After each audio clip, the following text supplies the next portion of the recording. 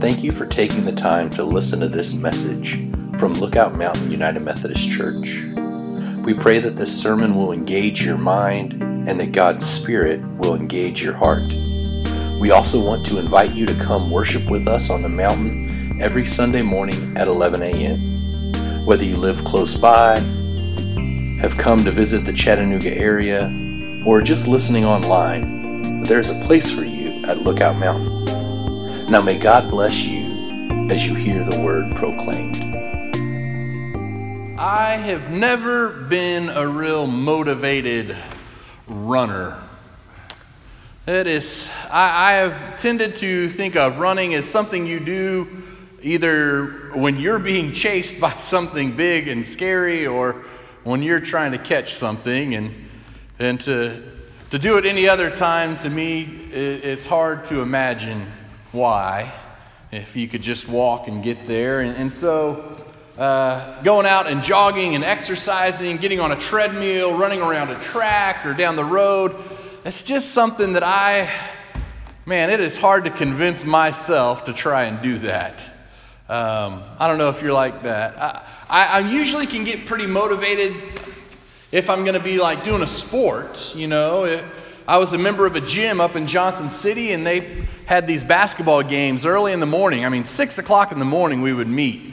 And I'm not a morning person, but to be a part of those games and be with my friends that I had there and running around and working out that way, I could get motivated for that. I could get myself up and get out the door and be pretty disciplined about being at that kind of activity. But to just go out and jog is tough. You know, a few years back we had that mission offering, and y'all had pledged for me to work out and lose some weight and make gifts on that. And having that kind of goal was pretty motivating for me. And so I went out and was running, and I was able to run that 5K at annual conference to raise that money. But without that kind of goal or motivation, the fire just kind of dwindles down for me to get out and just go jogging and work out. The discipline kind of fades. Does that ever happen to you? Do you ever have kind of that fading of, you have kind of some enthusiasm, but maybe then there's other times when that fire gets a little low, kind of dwindles out, life kind of gets settled, and it's the desire to just pick up and get going with this or with that isn't there. It seems like life is just kind of waiting around. There's a phenomenon that I've read about in a couple books I've been reading recently called the doldrums. If you don't know, this is around the equator out in the ocean. The waves that are always present go away. And the wind that blows along the ocean dies down. And sailors could find themselves out in the ocean and all of a sudden be sitting in the stillest water they'd ever seen, with no wind in their sails to get anywhere. It was pretty frightening to have that sort of calm, that sort of nothingness all around. There's no wind in their sails. There's no way for them to get anywhere. And while it might seem peaceful to some, it's not a great way to be a sailor, is to find yourself without any wind. It's not a great way to live, to find yourself without any fire in your life, to just kind of be in the doldrums of life. And yet we find ourselves there from time to time, just in this waiting game, waiting for something to come along and happen. Not really sure what to do or how to do it. Even our spiritual life can get like this, when we just kind of get settled into things, not really having any fire, no energy, no sort of wind in our sails. But that's not really how we're meant to live, although it's something we all face. In our scripture, we hear this happening to a group of men. There was this group of men and women who had been the followers of Jesus. and had had this amazing journey with him for a few years as they were traveling all around Galilee and Nazareth and all of that area down into Jerusalem and into the temple. And then he was crucified. And then he came and appeared among them resurrected, brought back to life into something new. And they were energized by that. And then he told them it was time for him to return to the Father. And so all the disciples gathered together in a room and sit there and wait. Here they had seen the most amazing thing happen in the world, and they're sitting in a room, not sure what to do. Not sure how they will make it with Jesus no longer around. And that leads us to our scripture reading today from Acts chapter 2. And we hear God's answer to the disciples' doldrum. When the day of Pentecost had come, they were all together in one place. And suddenly from heaven there came a sound like the rush of a violent wind, and it filled the entire house where they were sitting.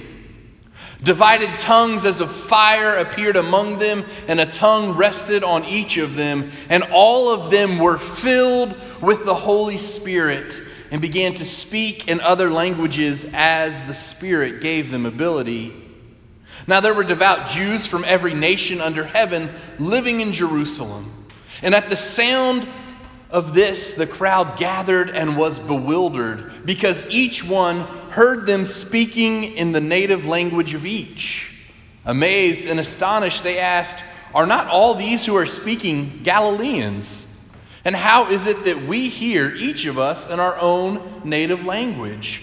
Parthians, Medes, Elamites, and residents of Mesopotamia, Judea and Cappadocia, Pontus and Asia, Phrygia and Pamphylia, Egypt, and the parts of Libya belonging to Cyrene, and visitors from Rome, both Jews and proselytes, Cretans and Arabs, in our own languages we hear them speaking about God's deeds of power." All were amazed and perplexed, saying to one another, "What does this mean?" But others sneered and said, "Well, they are filled with new wine." But Peter, standing with the 11, raised his voice and addressed them, "Men of Judea and all who live in Jerusalem, let this be known to you, and listen to what I say. Indeed, these men are not drunk, for it is only 9 o'clock in the morning. No, this is what was spoken through the prophet Joel.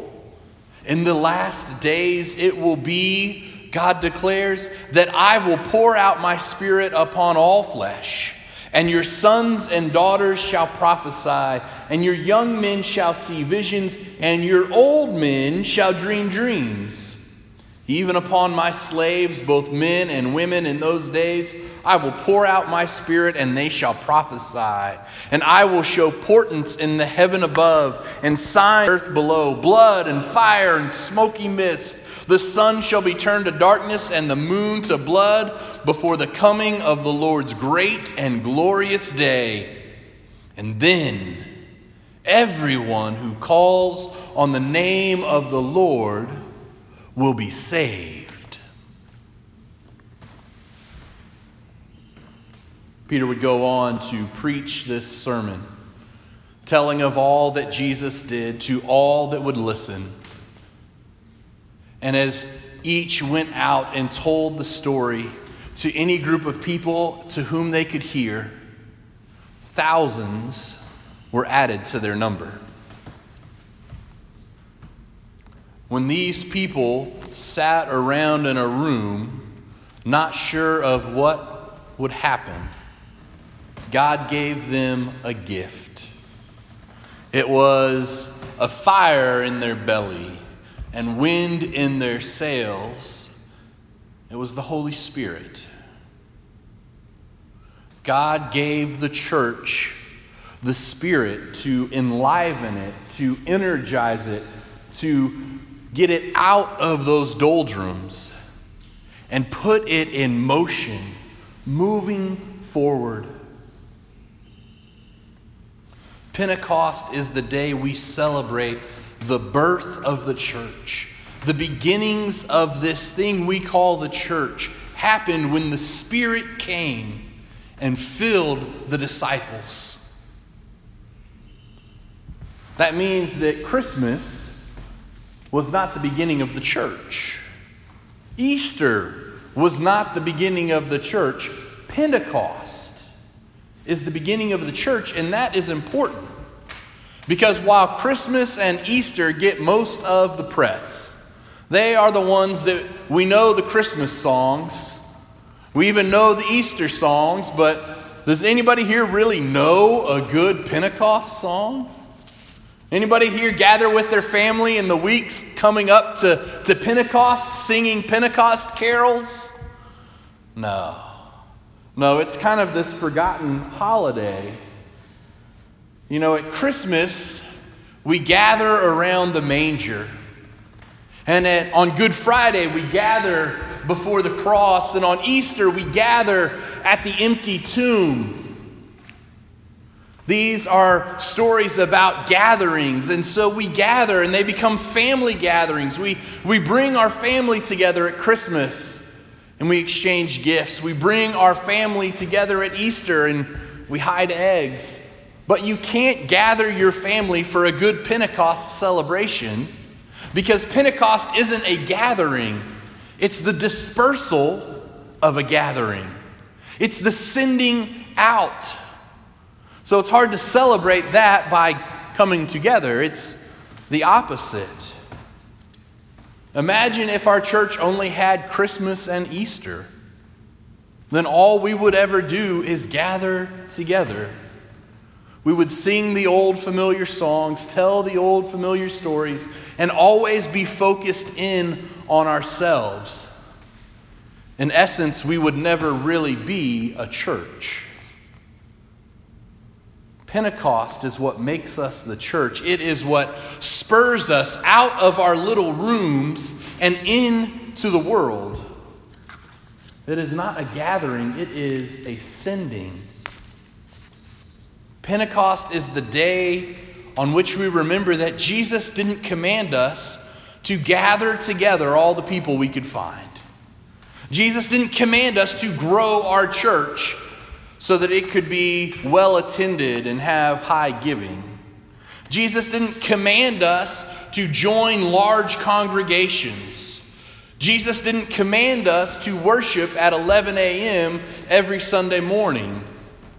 Jesus didn't command us to host vacation Bible school and Wednesday night meals and Sunday school lessons. Jesus told his disciples, go into all the world and make disciples. Baptize them and teach them.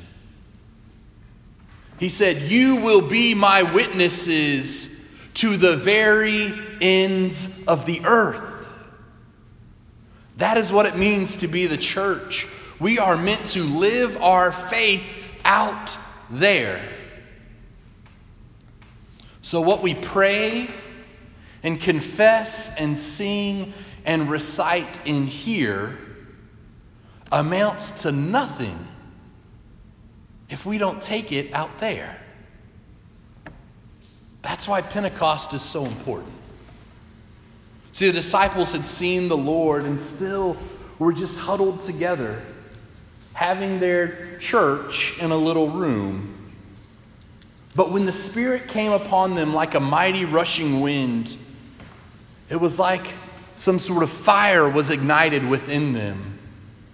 It was the fire that burned in them until they had to bust out of that room and share about the good news of Jesus Christ.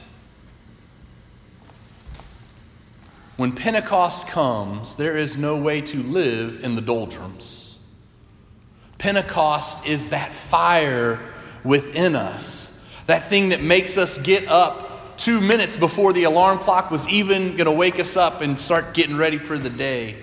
The Spirit is the thing that makes us say, today is a good day. Today I get a chance to go and live in God's world and share God's love with others, and I'm going to get out there and go. You don't wait around when you're filled with that Spirit. So if your life feels like it is the doldrums, if it feels like it is just a waiting game, then what is missing is what was missing for those first disciples: to be filled with the Spirit. But be ready, because that Spirit will move you. It will burn within you, fill your sails, and take you out into the world. We are not meant to just be gathered together, locked in our rooms and focused inward. God wants us to go out into life with wind in our sails and a fire in our soul. Jesus said, "I have come so that you may have life abundant and full." That wind, that fire, that energy of the Spirit, that is God's promise to each of us. Thanks be to God. Amen.